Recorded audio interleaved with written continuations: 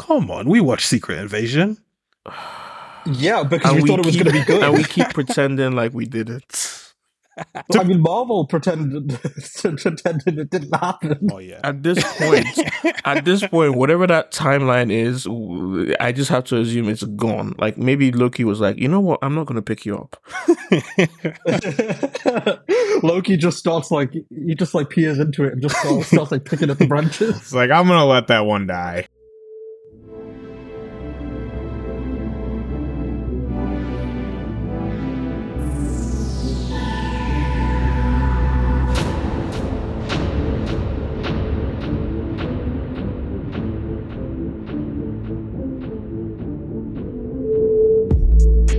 Hey everyone, welcome back to the Popcorn for Dinner podcast, and we are here to discuss Loki Season 2, Episode 6, the Season 2 finale, maybe the series finale, and yeah, just a big episode for Loki, for the multiverse saga, everything, and we've got amazing guests here to discuss that, so we're excited to get into that. Before that, thank you for joining us on Popcorn for Dinner. Please check out all the other episodes we've got. We've got episodes on Gen V's first season, which is now done, including an amazing finale. We're now covering Invincible weekly. And also on the Is This Cinema podcast, we've got an episode on David Fincher's The Killer. We've got an interview with the director and producer of Untold Stories here on set. And we've also got an episode on Martin Scorsese's Killers of the Flower Moon. So yeah, just check out our feed. You'll probably find shows you like, movies you like, recommendations, all sorts of amazing stuff. But again, with no further ado, we're here to talk Loki Season 2, Episode 6. And it's a big one, so we brought all the big guns. We've got all our guests here. It's a full house. So I'm going to go around the table. So first, you've not seen them since probably the first episode of this season of Loki we did. We've got TJ Fat 4 back. How you doing? I'm good, man. I'm good. Thank you so much for having me back. I'm super excited to get down and nerdy with this new episode of Loki because, I mean, this was a crazy one. Honestly, it was amazing. It was amazing. And then we've also got another guest who you guys are probably familiar with. He's been with us through some of the crazier stuff in the multiverse at the moment. The editor-in-chief at Streamer, Mo. Welcome back, Mo. Welcome back to my podcast.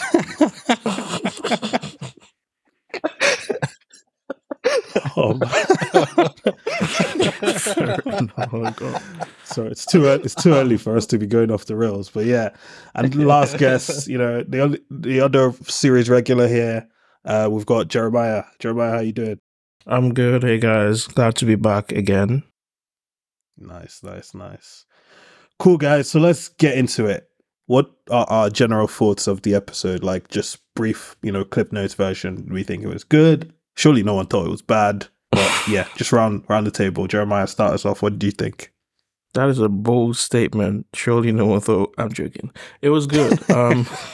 I think loss. Like, we're dealing with a lot of loss in this episode, and just coming to terms with everything that we've been discussing. I mean, we'll get into this over our discussion, but it seems like they made sure, especially within that first half, to try and answer all the questions that we had before letting us know it's all pointless, and then showing us that we're dealing with a lot of loss.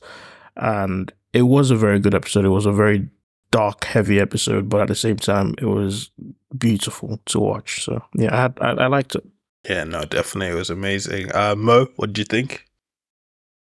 Yeah, I thought it was a good episode. I thought it was a nice way to cap off 2 seasons of pretty good TV, and set up a lot of stuff whilst also not kind of overextending itself. Yeah. And delivering and promising more than it could deliver. I think it was a really nice conclusion to the second season. Yeah, no, definitely. I think like just what you said of like capping it off. I think this was like the perfect Disney Plus show, right? Of like, in a future movie, we could pick up with where we leave Loki here. And it's like, if you know, you know. And if you don't, you can just, accept it kind of thing. And it just really fleshes out a lot of stuff. And I think, yeah, no, that's perfect. TJ, what did you think? I mean, I just got to echo what everyone else said. I loved this episode. It was deep and nerdy, which is what I love. We got Loki, like, kind of coming to this full realization of himself and taking over the mantle of God of Stories, which he has in the comics. Mm-hmm. And I mean, the storytelling was just so well done, I think. And like you guys both said, I just think it was the perfect ending to this chapter that we've been experiencing in the MCU. And I can't wait to see more Loki. I know people are talking like, oh, is he going to come back? But I can't wait for more. Yeah, no, I feel like at this point, like I don't know, I feel like you can have it both ways, right? If we see him again, I think it'll be amazing. It'll be just one of those things where it's like, again, like if you're clued in, you're clued in.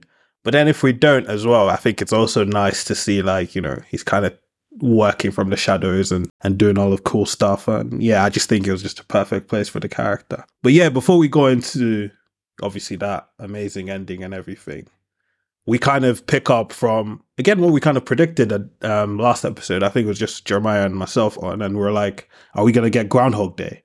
And Eric Martin was like, oh, they can predict one Groundhog Day, but how about two? So we ended up with Groundhog Day on the loom exploding, and then we basically went to Groundhog Day of the end of season 1 again. Oh, but And the start. did we see the start of season 1 again? Yeah. Oh yeah, we did actually. Yeah, with Mobius. Yeah. Yeah, so again, that just kind of gave it like that. Again, I said at the top as well, like a series finale feeling, right? Like we almost kind of took a trip down memory lane, which sounds ridiculous for a show that's only been 12 episodes. But it just goes to show you like how much has happened and how much of the journey and stuff like that. But yeah, I'm just going to open it up. Like, what were our kind of favorite bits from, you know, that Groundhog Day? How quickly did we go, okay, this is what's happening. This is, you know, I feel like there were certain lines they kept repeating, right? Like Victor Timely's stuff is like, oh, why him? And then he's like, no, it's supposed to be and stuff like that. But like, I don't know, it was just one of those things where I think they did it so well where they just kind of got to the right point where a bit more would have been a little annoying. Like, we get the point. But then it was enough of like, okay, this is frustrating. I think at the moment where he was like, I'm going to just learn everything about quantum mechanics or whatever, was where I was like, right, we've taken this to another level. But yeah, what did you guys think about Groundhog Day? No, I thought it was a good way. Like you said, it could have got frustrating. I think maybe your tolerance is a bit higher than mine because I found it to be a little bit annoying. But then I checked the playhead and it said like 40 minutes left, so I was like, fine, whatever. It's not going to be another 40 minutes of this, so I was fine with it at that point. But yeah, I think like you said, him learning everything that he needed to learn to become the Loki who remains at the end of the season. Oh, I like that. Have you trademarked that? I mean, Mobius said it. True. But yeah, the Loki who remains at the end of the season. I thought it was good. And everyone always says that these MCU shows don't ever have people learning, and people like growing into their power. And I think we've seen like 12 very intense episodes of Loki just on this journey. Yeah. So, but yeah, I thought it was very cute. Yeah, I think I echo your thinking as well, because it was like, I think when we started doing the Groundhog Day with the season 1 ending and like, oh, the only way to stop me is to kill me and stuff, I was like, is this going to be the whole episode? I literally had to pause and just see how far along we were, because I was like, surely it's not just going to end and he's just going to stab her and then that's where we end on some sort of cliffhanger. I was like, I can't take another cliffhanger, to be honest. But yeah, Jeremiah, what did you make of it? I mean, I agree that what you just said would have been very frustrating. I can imagine that. Because, yeah, there was a point where I was like, but what's actually going to be the meat? Like, we know what the meat of the episode is, but what's going to actually solve the problem here? But for me, when it started, I liked it because I love seeing things like this.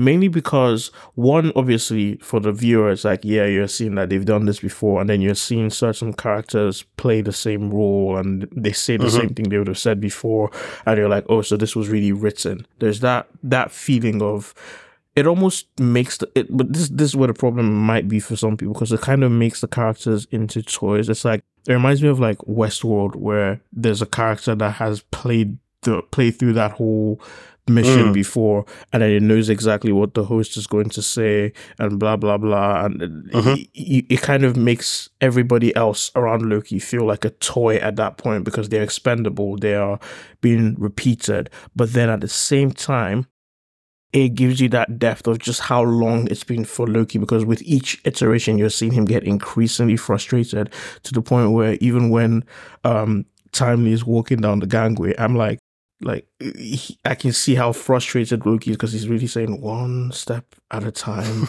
He's like, this is someone that's been working at it for centuries at this point. So of course he's impatient at this point. It makes sense. I liked seeing little things picked out like that. So for me, it was fun.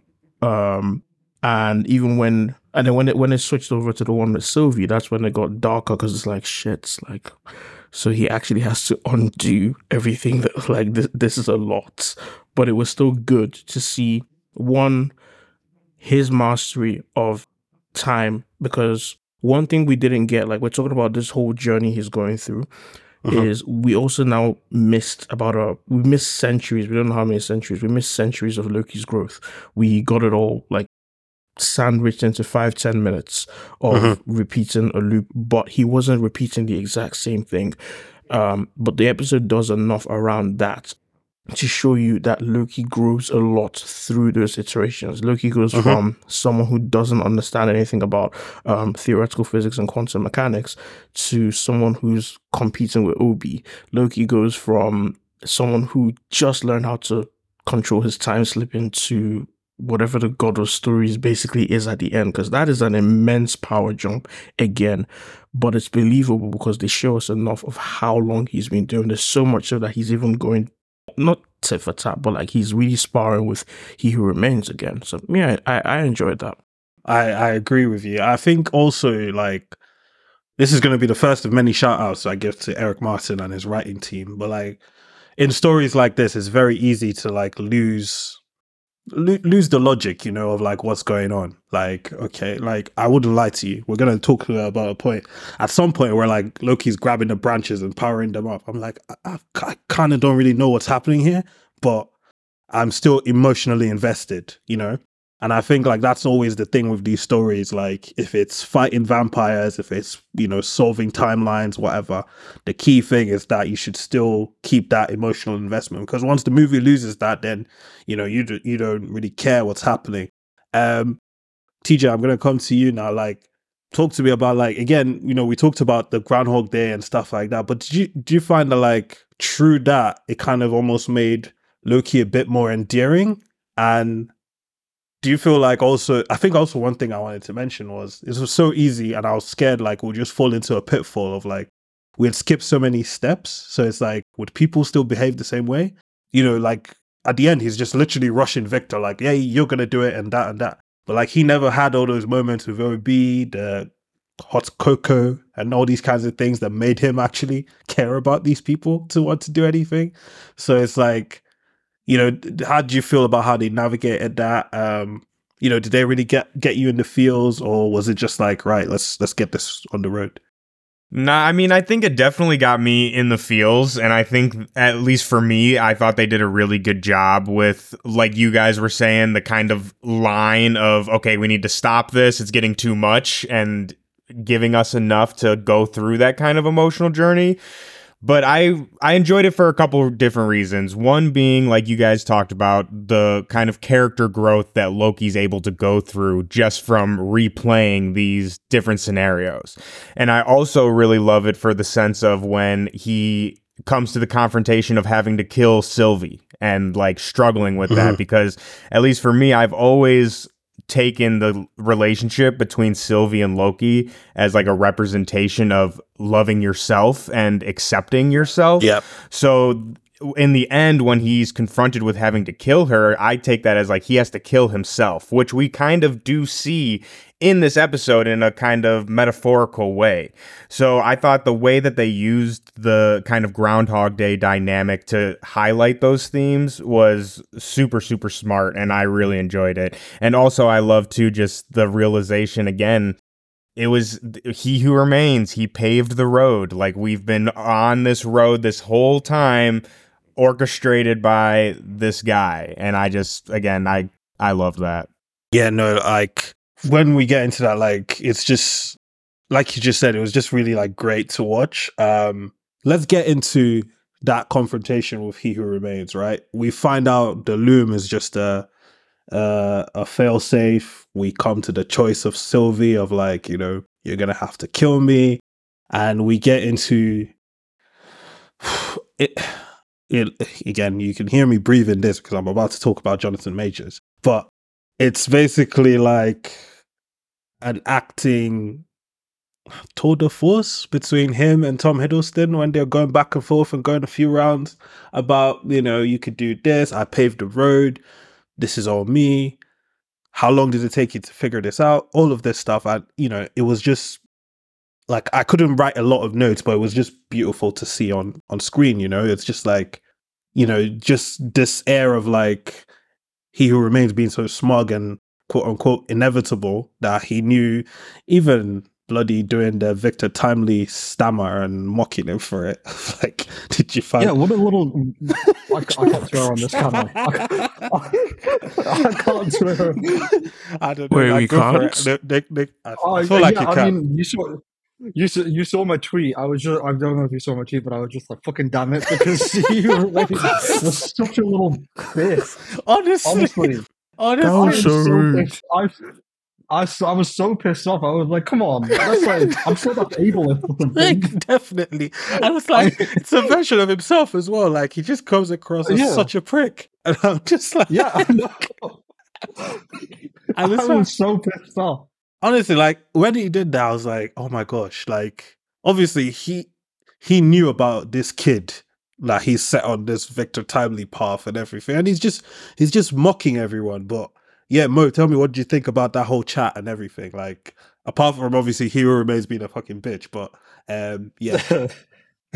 I mean, I thought the chat was nice. It was good to have it all explained.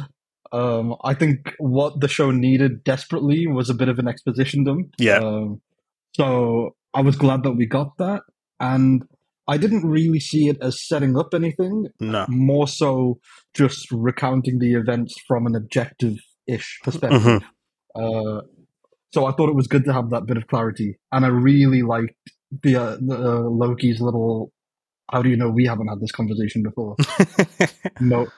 That moment that he had there, that was a wait, is your mic gonna fall now? Because that was the mic drop moment.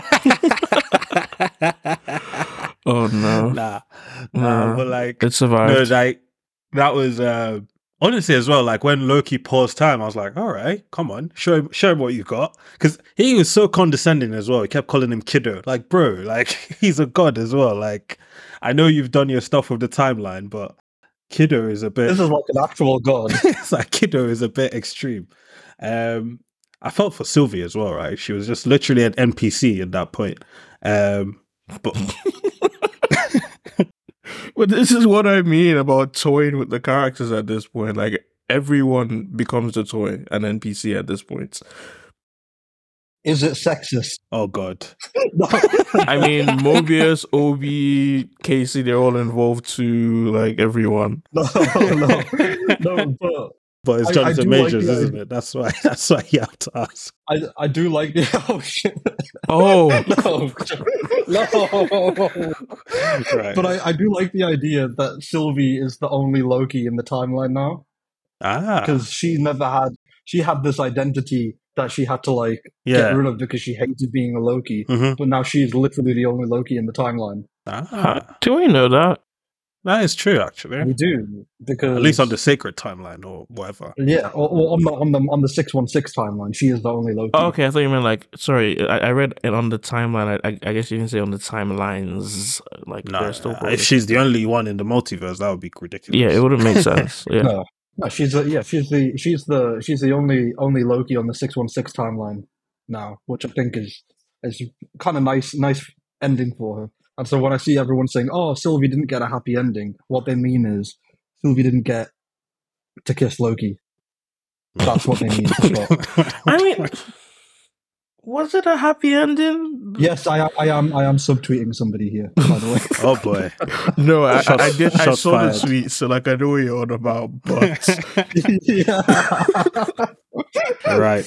but Right. yeah. Anyway, But yeah, let's Jeremiah, move I on. wanted to come to you because I wanted to come to you last on the whole chat because I wanted you to have your victory lap because I believe was it in our episode 4 podcast or episode Victory 3 lap. where you said that the loom was literally just a scam, pretty much. Like it was just a failsafe from He Who Remains, and we're just trying to fix it for nothing. So yeah, you're proven right, basically. Accidentally. I think, it's funny because I think it was just one of those things right at the end of the episode where you were just throwing things out and you were like, oh, for all we know, the loom could just be a failsafe or something, like just for him to get his plans off. And I think that still made it into the episode, but Pretty yeah. much. But I'll pick up on that because I'm not sure if everyone already went, but I'll pick up on that because, like I was saying at the start, they answered a lot of questions for us. For example, Mo asked about the device. Like people that thought Obi was a villain, they're like, why did he have to put his head through the device? Like, what if it could have killed him? And Loki answered that. The duct tape was important as well because they needed the duct tape. In the end, Loki reminded him, make sure you tape your right thumb and latch the helmet, and all that stuff was important, but all of it was pointless. And that's exactly what the first 40 minutes or so this episode did is add so much more depth to everything we've experienced so far, because now all of a sudden He Who Remains is even more inevitable and scary than we've ever considered him to be. At the same time, another thing we pick up in this episode, I'm kind of diverting here, is with Mobius, for example. When Mobius, I love maybe I should have saved this for when we brought it up, but I love the conversation that Mobius and Loki have as well. No, go on. Because when Mobius says there is no comfort in the TVA in what they do, then it adds depth to the idea that these people, they're not just evil, mindless beings doing what they're told by the timekeepers. Yeah. They actually do have feelings. So imagine just how deep it would have been for them when they realized that the purpose they thought they had was all fake to begin with. It adds depth in that sense. And it's the same thing, and bringing it back to He Who Remains, that I love that scene a lot because there's just so much with time you could do, and fair enough, they're kind of doing the same endgame thing where you bring back the villain to a new position in the timeline, and then it's the same villain, and then you fight him off, kill him off. But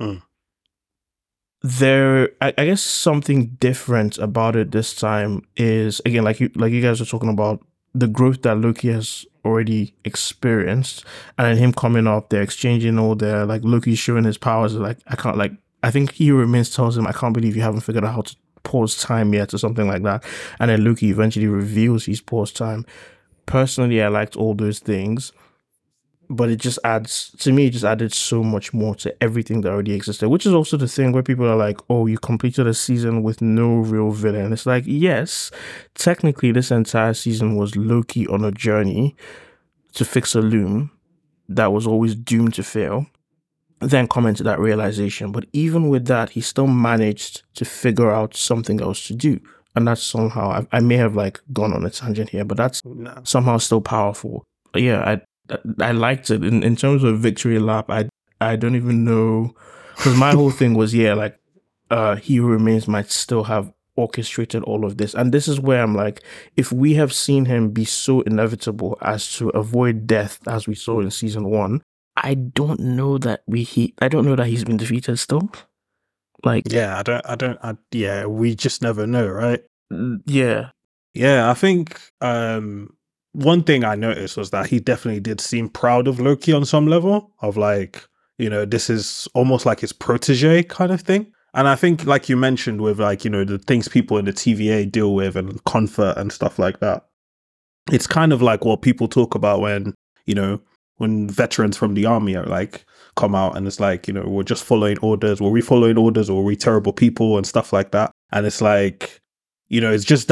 it's just that line that people struggle with and stuff. And I appreciate the show for trying to go there and getting Mobius's story as well, with the kid he didn't want to prune and Renslayer going ahead to do it. But like I said, like you said as well, it just added a lot of depth to stuff. I'm gonna come back quickly to that choice with Sylvie, and I'm gonna talk to you, TJ, about that. Right, like it's something that comes up a lot in like comic books and comic book media and things like that. Right, of like killed a few, saved a many, stuff like that, and Loki is faced with that. Is it like, was that like a turning point for him and like his hero's journey of like, would it have been too easy for him to just decide to kill Sylvie? Or, what do you think about that whole thing, basically? I mean, I loved it. Again, going back to the whole kind of differences and similarities between Loki and Sylvie, I think that it really just showed that, like you said, he could have taken the easy way out, right? And killed her and, set everything back. But I think Loki even says this himself in a previous episode, like, hope is hard, right? Like that's the hard choice to make, to have hope. So I think that really comes to fruition in this scenario that we have with, like you said, Loki trying to decide if he should kill Sylvie. And I think it just all adds to where we see him end up in the end of this episode, where he takes charge of his own story. So like we talked about, he's now in the comics, he's called the God of Stories. So to me, that was him taking charge of his own story and coming to his full realization of his true power of the God of Stories. And like, I won't go on I could go on a huge tangent about it, but just very quickly, basically where that comes from is, so Loki is the god of lies, right? And at the end of the day, what is a lie but a story? So in the books, they take the idea of him being the god of lies as him being the god of stories, which at the end of the day, everything is a story. So I think him coming to that realization is why we see him able to then re-energize the branches, if you would, because now his power is fully realized, if you would. And again, I know I could go on a long tangent about that, but I hope that made sense how I explained it. Yeah, no, that definitely makes sense. And like, again, it's one of those things where I feel like I can't fully understand it. Like, I feel like Loki had one power set, then it's time slipping, and now there's just a new power set entirely. But like I said, the heart of it goes true, and he randomly gets a new costume. We'll come back to that, which is so classic. Cold. So cold. Remember, it's fiction, so it's the why, not the what. Yeah, true. If we go with that, because I was thinking the same thing too. Like, so why did he need a new suit? It's cool and he can sell action figures, right? Oh wait, if you're good on that one I definitely have questions. But I had that same thing too. It's just like I that's why I tried to explain with we have to accept that Loki did this for centuries, possibly millennia, because centuries to just learn the physics. But we don't know how many times he redid the reactor. We don't know how many times he fought Sylvie. Like it was a long time. But doing all that at the same time is like, what did you learn? How did you grow? And that's what we see. Like, we don't know. The episode leaves us with a lot to kind of like figure out with our heads. Like, Loki somehow became we just have to accept, okay, Loki's the god of stories now. And this is what he's doing now. And focus on the why. Because, there's gaps. And like, they're right. Like, what is the emotional like heft of it and stuff like that. The emotional heft of it is that he can't eat. He's just stuck holding branches forever and ever. He could eat Has Loki ever had to eat? I'm sure there was a lot of. I mean, we've seen him drink at the very least. There was some. I could also go and make this R-rated and say that he gave up everything. All, I mean, presumably, you would hope that someone watching all timelines gave up everything. Yeah, but I mean, maybe Sylvie can, like, I don't know, visit, pop up sometime. Visit every now and then. She's a Loki. She can cover him, like annual leave, something like that. Like, I was thinking more something else. I'll tell you. Oh my gosh. Right, we talked about Loki going back to speak to Mobius, and like it's always been Loki's thing of, Loki, Odinson, son of Asgard, burdened with glorious purpose. And there's a great line that comes in here that I think it probably kind of capitalizes or like, emphasizes the whole arc, right? And it's like most purpose is more burden than glory. And you shouldn't let the burden kind of stop you from the glory. And, that was a lot because a lot of this actually ties in very nicely to, the Thor we meet in the Kenneth Branagh film. The Loki we meet in the Kenneth Branagh film and everything he's going through with Odin and all of that. Because, that Loki wanted all the glory and no burden whatsoever, right? Like, the littlest issue they had, he grasses out Thor straight to Odin. It's like, oh, it was Thor who did it. Father, it's him. His brother gets banished. He doesn't care. All these kinds of things. And then now it's just on the total opposite side. And I think I even saw a video just before, like, we hopped on to record, and it's literally when Odin's casting him out, and it's like, oh, I did this for us, for all of us, basically. And, Odin says, no, Loki. And then we get that pretty much recreated, but it's nice because Mobius says no, and then Sylvie says Loki. So it's just like kind of showing us how he's kind of gone round in a really like amazing arc. And yeah, the whole thing was just, it was just amazing. And like, I just really liked that line. Were there any other lines that stood out to you guys in the episode or anything like that? I think that the writing in the scene between Mobius and Loki, really, really good. No lines in particular, just that even in the weaker parts of the episode, the writing, like when things were a little bit slower, it was just because it kind of took a break to actually just show off how good of a writer Eric Martin actually is. Yeah. Because he's so good. He's so good. Dialogue was amazing. So exactly, yeah, just the conversations, and they didn't feel like your standard MCU cringe dialogue at times. They felt very much like it understood the importance of the story that it was telling, and out of everything, it was just really incredibly respectful to the character. Yeah. Which, even if you don't like Loki as a character, you have to admit that for people who do like Loki, this show was respectful of him and the journey that he went on for the past, what year is it? Many years. I think over a decade. Over 14? 4 was in 2011. Okay, 12 years. 12 years. He's been a staple of the MCU since the very start, and it's incredibly nice to see a character that is so beloved by fans actually get treated with respect, with the important. Yeah. And I think the actor as well. I think Tom Hiddleston just clearly loves Loki. And it's so weird that in another timeline, he probably gets to play Thor, and just that's it, because that's who he originally auditioned for. It just goes to show you how these things just work out. And, yeah. What I do want to say though is that I hope they don't undo the position that the character is in down the line.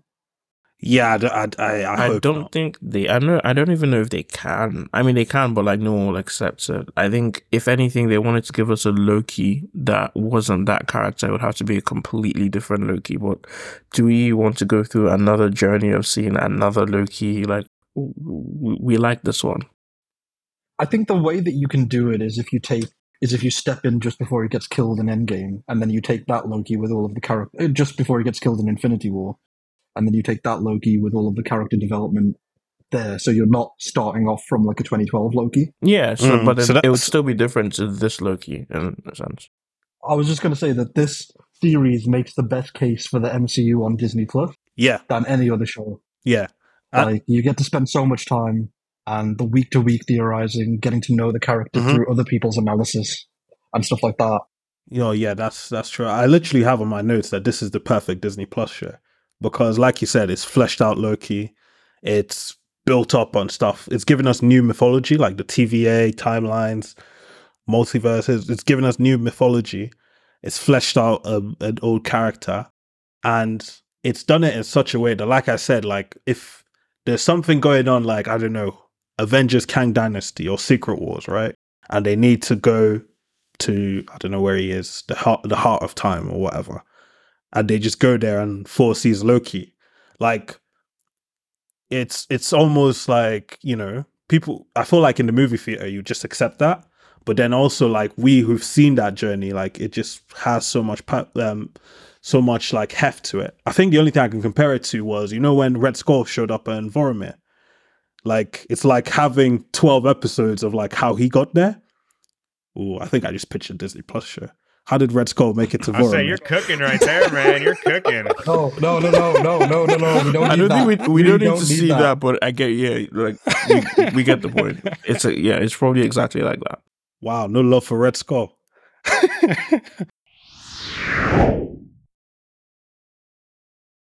I do want to say really quickly, going off of Mo's point of, respecting the character and like showing respect to Loki as a character. I mean, especially this last episode coming from the comic book side, this was just an absolute love letter to Al Ewing's Loki run, which this show is like heavily influenced by. Not one-to-one translation, but this is where the God of Stories stuff comes in.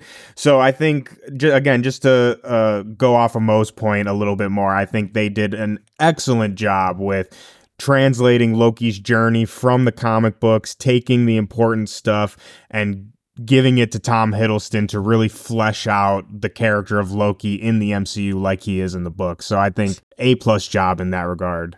Yeah, no, definitely. That was like great. Right, so what I'm thinking now, let's wrap up what plot we've got here, and then we can do some theories. We can maybe get some more comic book knowledge from TJ on what's coming up next and keep it going. So, we get to the point, he has the conversation with He Who Remains, he realizes everything, and Loki just goes out into, what's that thing called? Where the loom is, basically. I forgot what it's called.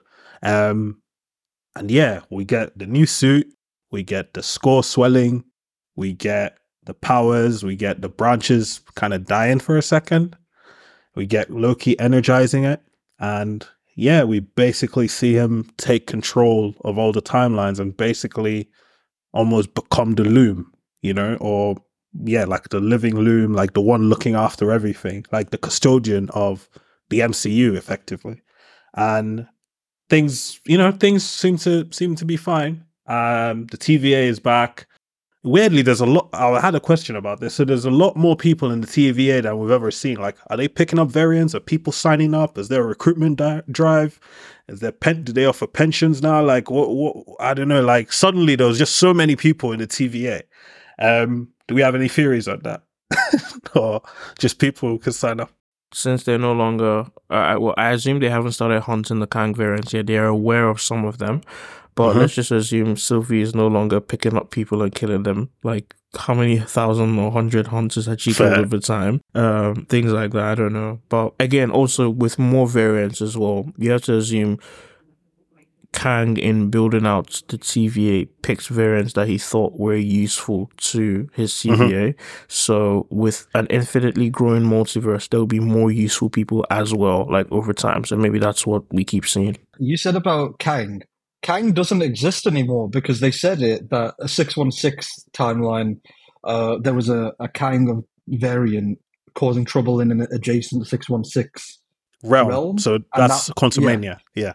That's Quantumania Kang. So he's dead now. Is he though? Well, yes. Yeah. He's dead. But I'm gonna push back on that. I'm going to push back on your pushback because boy. it's the perfect opportunity to just get rid of Jonathan Majors now. You can say that they killed all the Kang variants, and then you change the Kang dynasty to the Kang legacy, and that's it. I think you can easily just get rid of Jonathan Majors, right, and just cast someone else, and no one will say anything.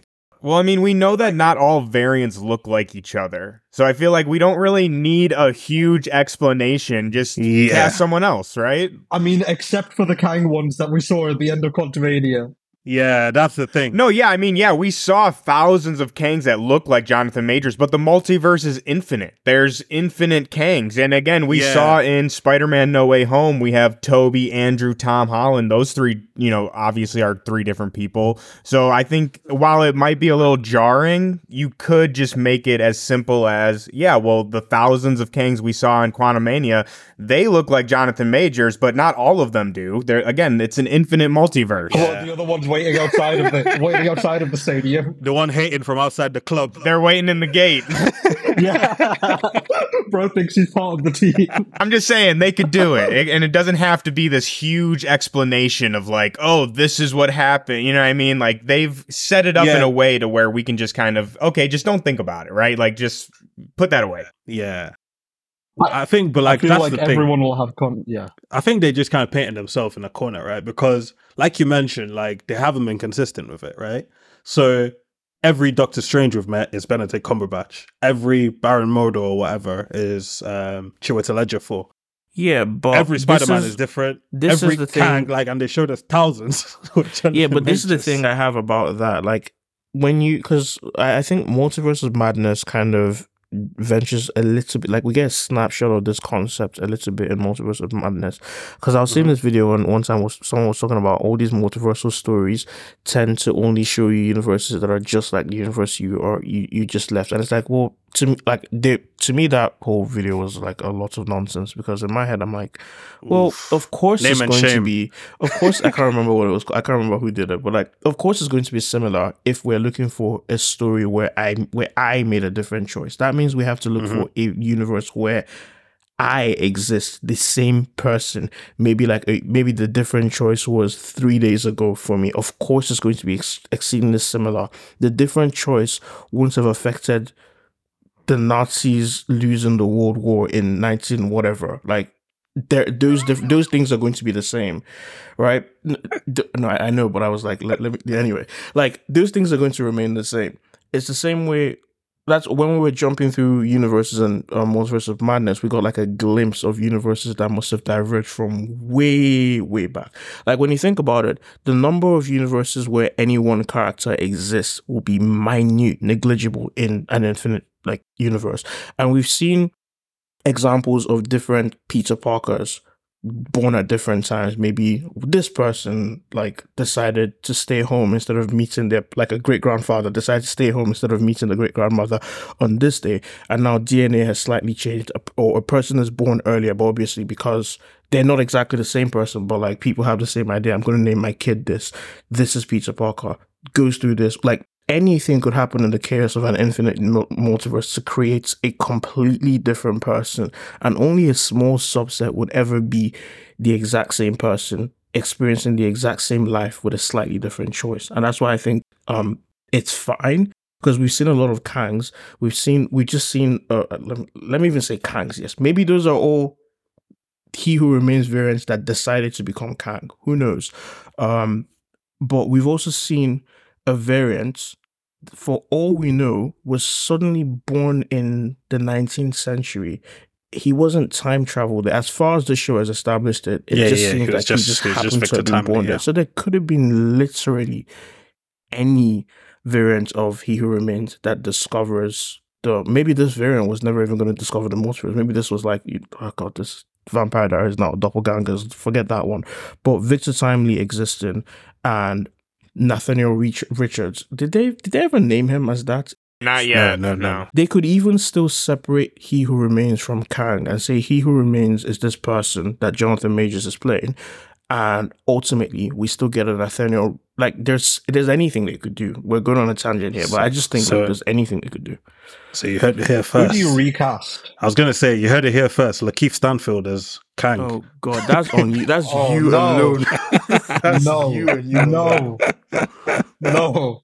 But yeah, maybe let's get back into the episode. I think I don't even know where to pick up. I want John Boyega. I mean, you seem to not like that one when we said it. I said John Boyega before, but then I got shot down. Yeah, Mo said no. So I went with I didn't say I didn't shut you down. We both said it, and you said no instantly. No, because that's why I went Lakeith Stanfield. No. I feel like if they wanted to recast, you'd probably just get, I don't know, John Boyega or John something. Boyega. Like, you just... Oh no, Everyone just uses that. not John Boyega. So it's just... No, John Boyega is like the obvious choice, but I want to see them go more avant-garde. Maybe take what's that guy from who was in Quantumania and he was in The Good Place, and I don't know his name. William Jackson Harper.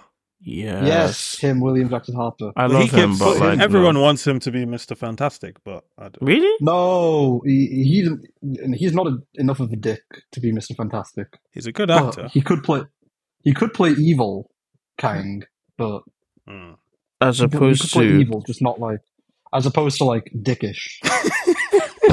Like I'm a bit of a dick, but I'm not a bad person. I don't think. Yeah. Kang probably thinks he's not a bad person, thinks he's just making the hard choice, ultimately. Isolating the timeline. I do want to say really quickly about like He Who Remains and like being a bad person. What we're talking about here is so Yeah.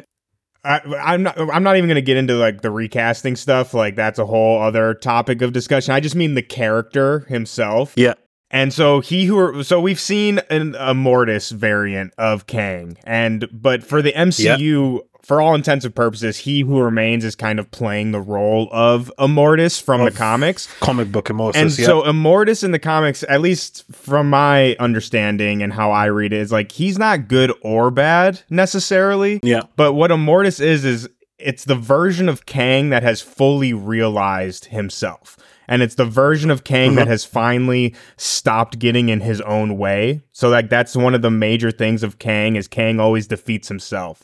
So I think as far as He Who Remains as a character, I think that we're definitely going to see more of him. And I don't think this is the end of him. And I think his whole, like we're talking about like his whole motivations of like playing this whole game and stuff. I don't think it's necessarily a question of right or wrong, right? It's more of an ethical question. I think there's not really a right answer to it. Like if what he's doing is right or wrong. So like I said, I just want to put that point out there. I don't think He Who Remains is completely gone. I think there's still, again, he paved the road, right? Like there's more to go. Even though Loki is in this position of the Loki Who Remains, there's still more to that story there, I think.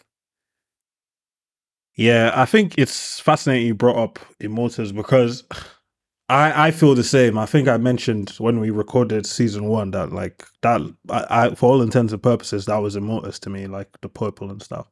But then in the Quantumania scene where we get all the thousands of Kangs, there is an Immortus there who's basically in charge. And I'm like, he's like the biggest dick of all. So I'm like, I don't know, the MCU is definitely doing something different.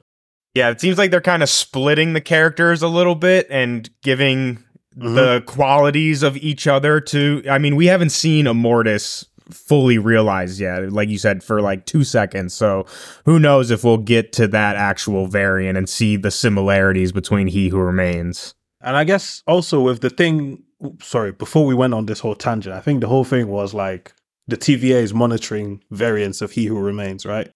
And we got told, what's it called? We got told the one in 616 in the realm, basically the one from Quantumania, had been dealt with. But it means they're still watching the other ones, right? But none of them is yet a threat. So I wonder that's what we're kind of seeding, I think, for the future. If you think about it, though, so the whole reason for the TVA originally, when He Who Remains created it, was to stop other Kang variants in the multiverse from arising, right? And if you think about it, at the end of this, we're basically back to the same status quo. That's what the TVA is still doing. They're still pruning Kang variants. So again, going back to the whole idea of like, is this still part of He Who Remains' plan? I mean, again, it seems like their mission is the same ultimately. It just now it's a little bit more democratic and they're not, controlled by the timekeepers or whatever. But at the end of the day, they're still doing the same thing. I don't know. I like that, but at the same time, it's like we don't know for certain that they're pruning. We know they're monitoring, so it might be a thing where they'll only step in if any of those variants shows like this variant is actually going to try and destroy the multiverse. Because like if they try and take over their universe, like fair enough, that's their choice in their timeline. Going by Sylvie's ethos or whatever, like they probably shouldn't interfere. They would only interfere if that person threatens the entire multiverse, which kind of makes sense. Yeah, no, definitely that covers it. That was great. That was a great explanation on how it's back to its original purpose. It's like an Ouroboros. An Ouroboros, baby. It all comes back to the Ouroboros. It's a cycle. Oh yeah, that's what I was going to say. The episode title is called Glorious Purpose, the same as the season 1 episode 1 title. Yeah, Glorious Purpose. So it's a full circle. And around we go, gentlemen. Around and around we go. Around we go. Right. Just a few more things we had. Like, so after everything kind of goes down, Loki settles in. We get an epilogue basically for most of our characters. Mobius gets to kind of meet Don, which is interesting. Sylvie's chilling out. She has a temp pad, so I assume she's still chilling with the TVA. TVA is going on. We get to see Loki, and then we get to see, oh my god, Miss Minutes is back. That just doesn't look like it's going to end well. And then we get to see Ravonna, and I think this is the closest thing to a cliffhanger we've got, right? And there's just like purple light in front of her. We do see a pyramid next to her for a second, and then on the ground we see the TVA thing for all time always, because they actually made the point to foreshadow that and show us in the thing before. So what do we think is going on with Ravonna? Where's the purple light? She's going to get eaten. She's in the void. She's been disagree with the Hell eating nah, man. thing. She's chilling, dude. I think she's in a way better position. They made it a point. Yeah. They made it a point to show us that she has a lot of things she recognizes around her. And now that you mentioned that it's a pyramid, hell, maybe she meets a He Who Remains variant. That's one of, you know, there was that pharaoh looking one. There's the pharaoh one. Yeah, that's what I was thinking. Maybe she meets someone. My God, you guys do no. Incorrect. All right. My one thing was, I'm glad we got to see that scene, because throughout the finale, I was thinking, so you mean Renslayer and X5 are just gone like that? Like, we don't see X5 them. is gone, definitely. Yeah. Did X5 get pruned, though? I don't think he did. Oh, no, but like, we just never see him again. Oh, yeah, we don't see him again, nah. Mo, so you think it's Eliath? 100%. Yeah, it's a lie. It's still there, but I mean, like, and we know that, like, if she can somehow, but she's got no powers. She's just a human being. But she's Renslayer. She doesn't have powers. Yeah, she's Renslayer, but she's got no powers. She was the general that helps He Who Remains win the war. We're forgetting a huge but in this conversation. What's the huge but? Cool. Let's let TJ go. If we remember, right, in, what was it, episode 3, episode 4, we learned that Ravonna was there, not only there during the multiversal war, but she was a general in that war, and she commanded the armies for that war. And if we also remember going back to season 1, when He Who Remains gives his little spiel, one of the major factors of winning that war was him taming Eliath. And he makes a specific point of that he tamed the beast and brought peace to the multiverse, or however he puts it. So now that we learn that Ravonna was actually the leader of these armies, to me, that makes it a very real possibility that she commanded Eliath, and she was the one who actually tamed Eliath into the void. So now that she's back into the void, while she might not remember that, Eliath probably does. And I would even go so far as, like, that could be like her, you know, pet or something. Like, a lot, like Eliath's like, oh, my mom's back, you know, like, let's get going, right? So I think she's in a way better position than we're left to believe. I think we're supposed to be like, oh, like, she's I don't want to swear on here, but go on. Okay, yeah, she's fucked, right? But I think we're gonna find out she's actually in a better position, and like I said, I think all of that is going to definitely come into play. And we also have to remember, too, there's a gang of Lokis underneath that little TVA symbol that she brushes off. So, I mean, we could see her coming back with a gang of Lokis, riding Eliath, some crazy shit. Like, she's not done, for sure. I agree with that wholeheartedly, because like when I said, oh, that was that's literally the realization I was making, that she was a general, because I was trying to respond to Mo. And I think, because to me, I didn't see that as a scene where she was in trouble. I thought I saw a smile on her face. In my head, I'm thinking we should be watching her for what she does next. Like, if she was just dead and done, they probably wouldn't even bother to show us her in the void. Like, realistically, to me, I think like he's absolutely spot on with that one. Yeah, I feel like another thing this show did, in addition to being, I love that you said a love letter to like the Loki run, but also in my head, a love letter to all of the MCU. It also allowed itself to end here, but also continue. So this could be the series finale, like you said, Emmanuel, or it could be like, okay, we have a season 3, 4, 5, and she could come back, or she could come back when someone decides, you know what, let's use Renslayer as the villain for this movie. It's possible.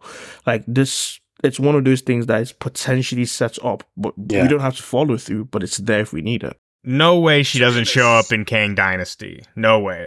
100%. Yeah, that makes sense, I guess. Do you still think Kang Dynasty is getting made?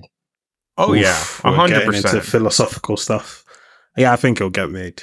Sorry, I was just going to say one more thing because someone said something about the writing, and I realized that I skipped a few things in my notes when we were talking about the Groundhog Day thing. Like, I loved how aware of itself the show was, because even there's a point where he who remains, Victor Timely goes, this all feels a bit rushed, and I'm thinking, yep, you're right, it does feel that way.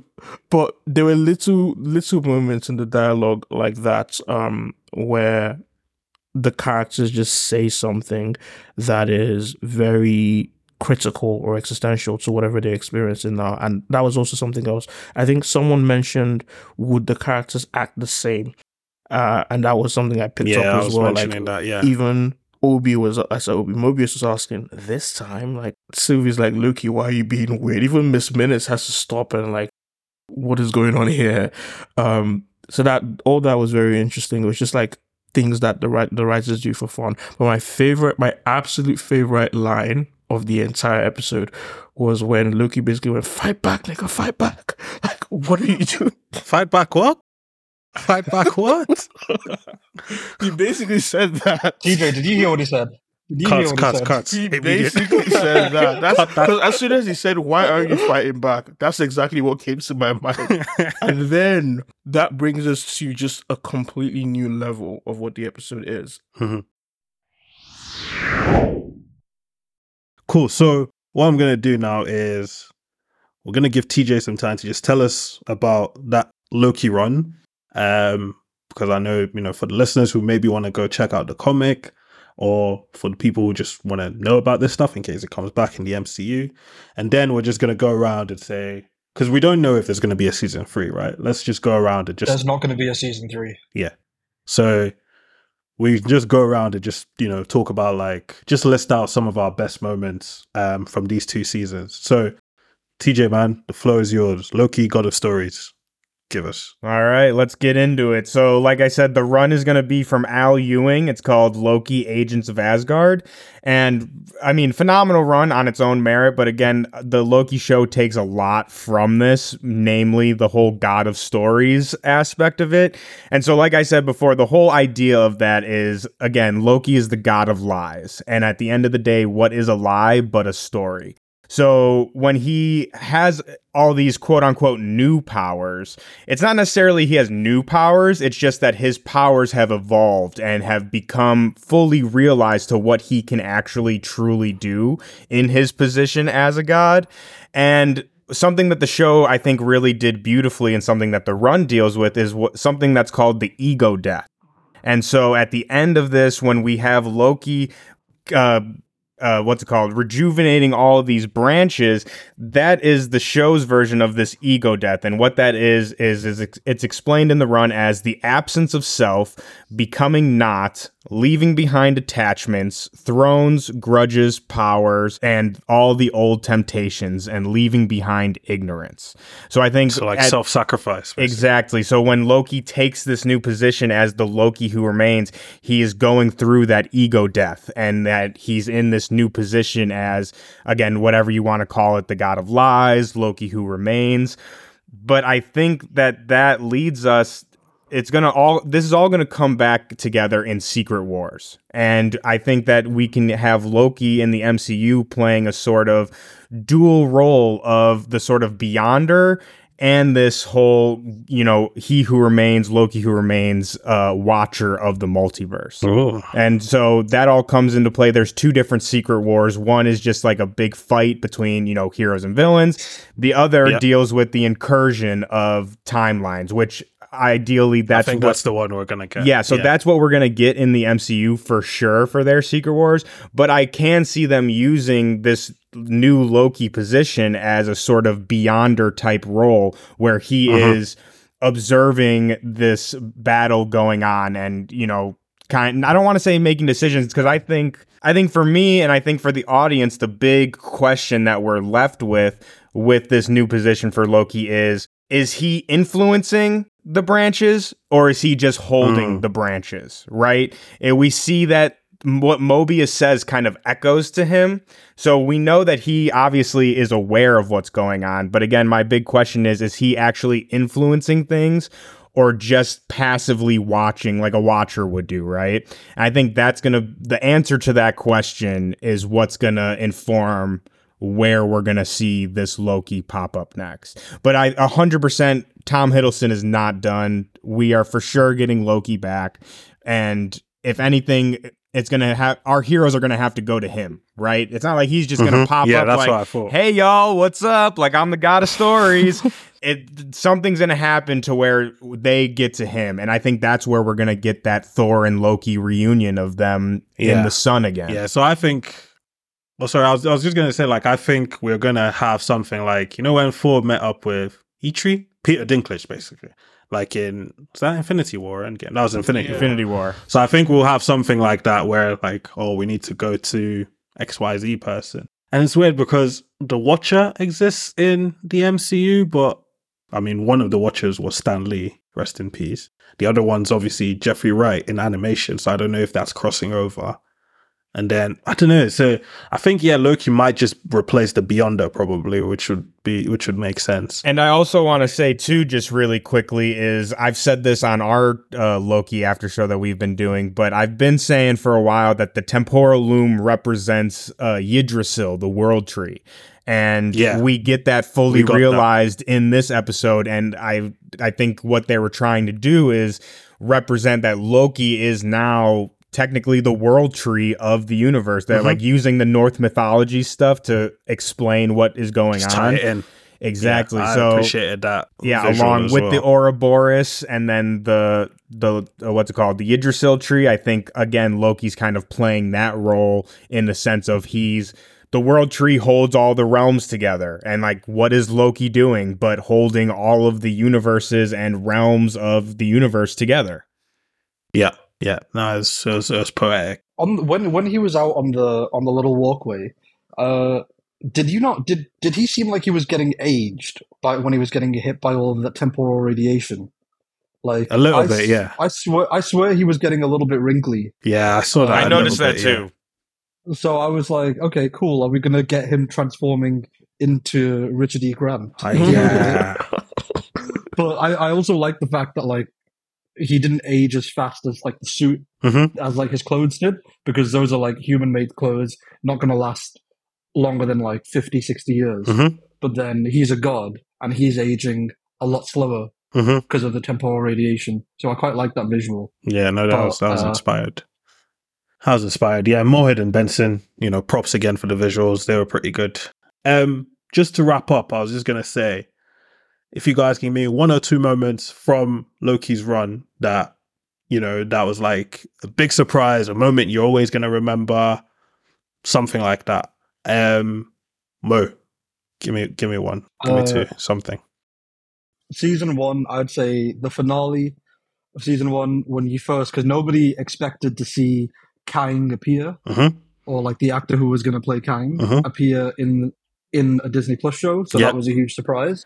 And I'll always remember just him showing up in that elevator eating an apple. Yeah. Yeah. No, that was great.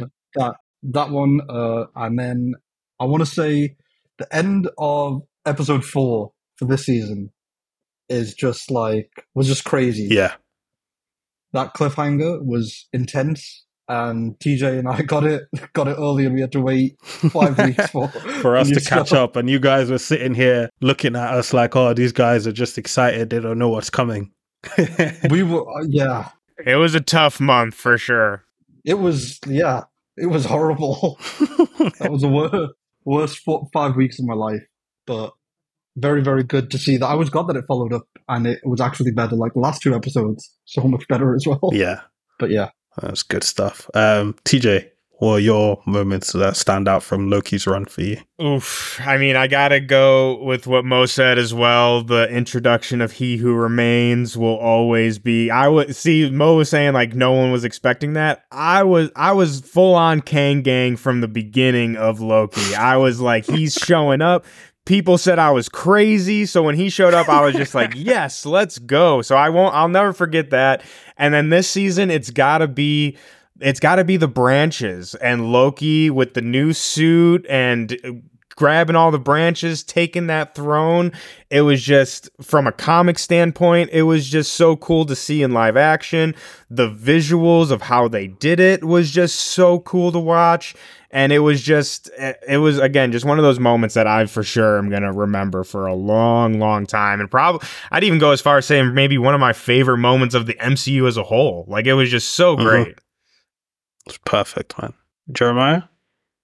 I honestly don't know. I was trying to rack my brain because you guys have mentioned some good moments. I think I just love the show so much. There are so many moments, whether it's like Mobius deciding to go take a look, whether it's He Who Remains revealing that this was his master plan, this was his plan B all along, rather, whether it's AKA He your Who Remains, victory lap will obviously be your favorite scene. or it was He Who Remains even being revealed as the original villain, or it was, to some people, it might have been Loki actually physically coming on and sitting on a throne and being essentially the opposite of what people thought the season 1 big bad would have been. Like, there's a Loki at the top of the TVA. There is one now.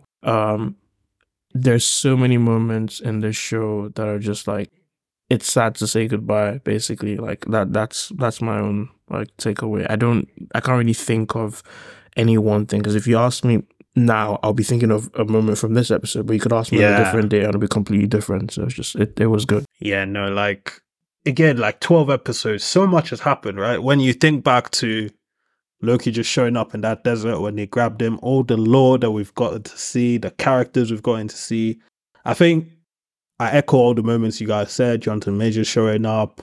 Echo Easter egg? Oh, God. But I think the one that you guys didn't mention that will always stick with me was Richard E. Grant's Glorious Purpose in the Void.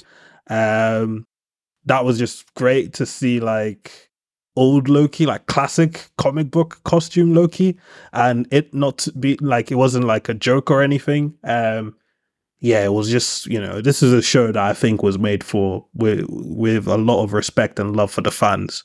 And yeah, I think you bring that up now, but that's essentially what this Loki does as well. Like, maybe whether they did it on purpose or not, that Richard's that classic Loki. Yeah, this is like an updated version of the costume. Yeah. Well, yeah, I mean, like, that moment pretty much foreshadowed this. Like, that Loki gave them a chance to survive by distracting Goliath and casting this powerful projection. He built Asgard, yeah. Yeah, and that was his glorious purpose, whereas this Loki's glorious purpose is sacrificing himself, giving everyone else a chance by holding the multiverse together for all of eternity, or whatever it turns out he's actually doing. As far as we understand it so far, like, doing that, making that sacrifice and giving everyone else a chance. I just think, yeah, like, I hadn't noticed that until you mentioned that scene again. Like, it's essentially the same thing that they're both doing, and that is Loki's glorious purpose, to become a god, in the sense that he sacrifices himself and loses. I do think it's kind of sad that his glorious purpose will never be realized inside a timeline. It's always got to be executed outside of the timeline. But yeah, like, outside of the confines of he's bigger than the universe. Unsung hero, right? Like, yeah. So I don't know. Like I said, it would be great to see. I think I just want, like, Loki's done so much, and we talked about learning self-love from being with Sylvie. I still kind of want him to get that acknowledgement, like someone to know he did this, like someone he knew that, like Thor, basically I is the main think person that. that knows. Or even Heimdall. I'll take Heimdall, like being able to see him or something. Like Okay, he can you see mean everything, someone from right? his old life? Yeah, no. I mean like someone who knows like what Loki used to be to this. Like I think that's kind of part of the poetry of it, though, and like kind of Yeah. like what Mo was saying, how like his victory comes outside of time, right? And when Loki started this journey, his whole thing was he wants the throne, he wants to rule, he wants to be recognized as an equal to Thor, a fellow Odinson, right? And through the Yeah. journey of this show, he comes to realize, and he says it to Sylvie, like, I don't want the throne, but he's forced to take it. And I think that concept was very well done. And again, it just brings Loki's character kind of full circle. It's like he gets what he wants, but not in the way that he originally wanted it, right? And I think, again, having no one know that is kind of the poetry of it all. Like when he took over New York, he wanted everyone to know, like, I am Loki, I am the god, I am that dude, So I think the fact that no one will know and that he is kind of just forced to hold this position for seemingly eternity, I think that's kind of beautiful.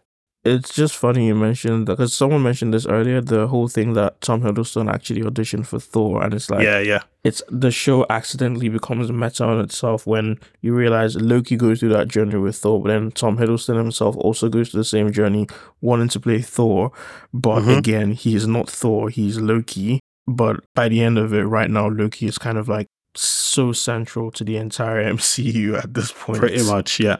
Literally holding it together. That's poetic and like that's literal like glorious purpose. But yeah, I think we better leave it there before I get cooked for how much editing I'm just looking at the time. This is gonna take. But yeah, thank you guys so much for coming on across this episode and all the other episodes. It's been great chatting to you guys. I've loved the show, and obviously you guys listening as well, message us, tweet us your favorite moments from Loki, what you thought about the episode, where you want him to show up next and stuff. But yeah, it's been a real pleasure. Remember, on Popcorn for Dinner, we've got episodes for Gen V, the full season done now. We've got episodes for Invincible going out every Friday.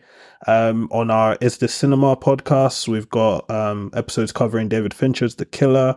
We've got an interview with Jordan Pitt and Lee Daly from Untold Stories Here on Set. And we've got an episode covering Martin Scorsese's Killers of the Flower Moon. And yeah, a lot of other fun stuff for you guys to check out. But yeah, thank you guys again for coming on. Thank you, Mo. Tell the guys where they can find you. Anything you want to plug for the fans? You can find me nowhere. On X? Come on, plug your Twitter. Nah, I don't. I don't need to plug. You'll see me. I'll post some insane take somewhere, and it'll get and then I'll say some random shit online, and then someone will pick it up and then run with it or whatever. So that's what we'll go with it. Fairs. You'll find me. Fairs. Thanks. Don't worry about it. Thanks for coming. Thank you for asking me to come on. Oh, it's a pleasure. It's a pleasure. I appreciate it. It's a pleasure. I'm not gonna force my hand and say, force your hand and make me come on for another one, but it's been really, really good. Thank you guys for the season. Definitely, we appreciate it. TJ, thanks for coming on as well. Anything you want to tell the guys to check out? I just want to say again, thank you guys for having me. This has been so much fun. I'm always down to nerd out. And again, just thanks for the opportunity. But I mean, as far as where you can find me, The Fat Thor, that's where I am pretty much everywhere. You can check out my crazy comic ramblings over at The Streamer, where I have a bunch of comic book articles, breakdowns of all the Loki episodes. And then you can also find me at The Sons of Mjolnir, is the podcast that I host. We do all comic book media, comic book content, creator interviews, all that kind of stuff. So find me anywhere. Let's talk nerd stuff. Awesome, man. Awesome. Thanks so much for coming on. And Jeremiah, it's only me and you who've been on every single episode. So it's been a journey. It's been real. I mean, it's crazy because we did the finale of season 1, wasn't it? As well. Yeah, and then now we're doing the whole season. That's crazy. Honestly, I saw that the other day. Like when we tweeted out the episode, I just like, because I think what was it, back in the day, like they tweeted it out with our pictures. I was like, oh my God, I've aged so much in 2 years. Bloody hell. But Wow. but yeah. Yeah. Thanks for coming on, man. Anything you want to share with the listeners? I'll say the same thing I said in the first episode. Stay tuned. You can follow me on I'm Jero_A on pretty much everything known to man that I have anyway. And yeah, like we could talk about any TV shows that I actually watch, which is a lot of them. But I'm always happy to come back on Popcorn for Dinner. Like you guys keep welcoming me back, so it's great to always do an entire season or an episode here and there. It's cool. So I'm looking at the time now, but yeah, I'm just glad to be here. And we'll see you next time. It might be a Disney show, it might be something else, or maybe something I really enjoy. I can convince Banky to just like add more stress to his own head in editing, but like I'll find a way. Yeah, I want to thank him as well. Thank you to the owner and producer of this podcast for all of the work that he's done. Yeah. Props to Banky. I'm sure if you guys, I don't if think you he guys have got a wanted Patreon or something or something, just open it up and give him. I think he wasn't planning to do Loki, was he? It was like all of us just individually mentioned it to him, just like, okay, fine, you guys go to Loki. So yeah, so thank you, Barcoli, for allowing us to use your platform. And yeah, thank you guys for listening to all our episodes. And like I said, check out all the cool stuff we've got. Keep it tuned to Popcorn for Dinner for all your movie and TV reviews and recommendations. But yeah, thank you so much, guys. It's been a great season, and till next time, take care. It's been real. Bye. All right. Bye.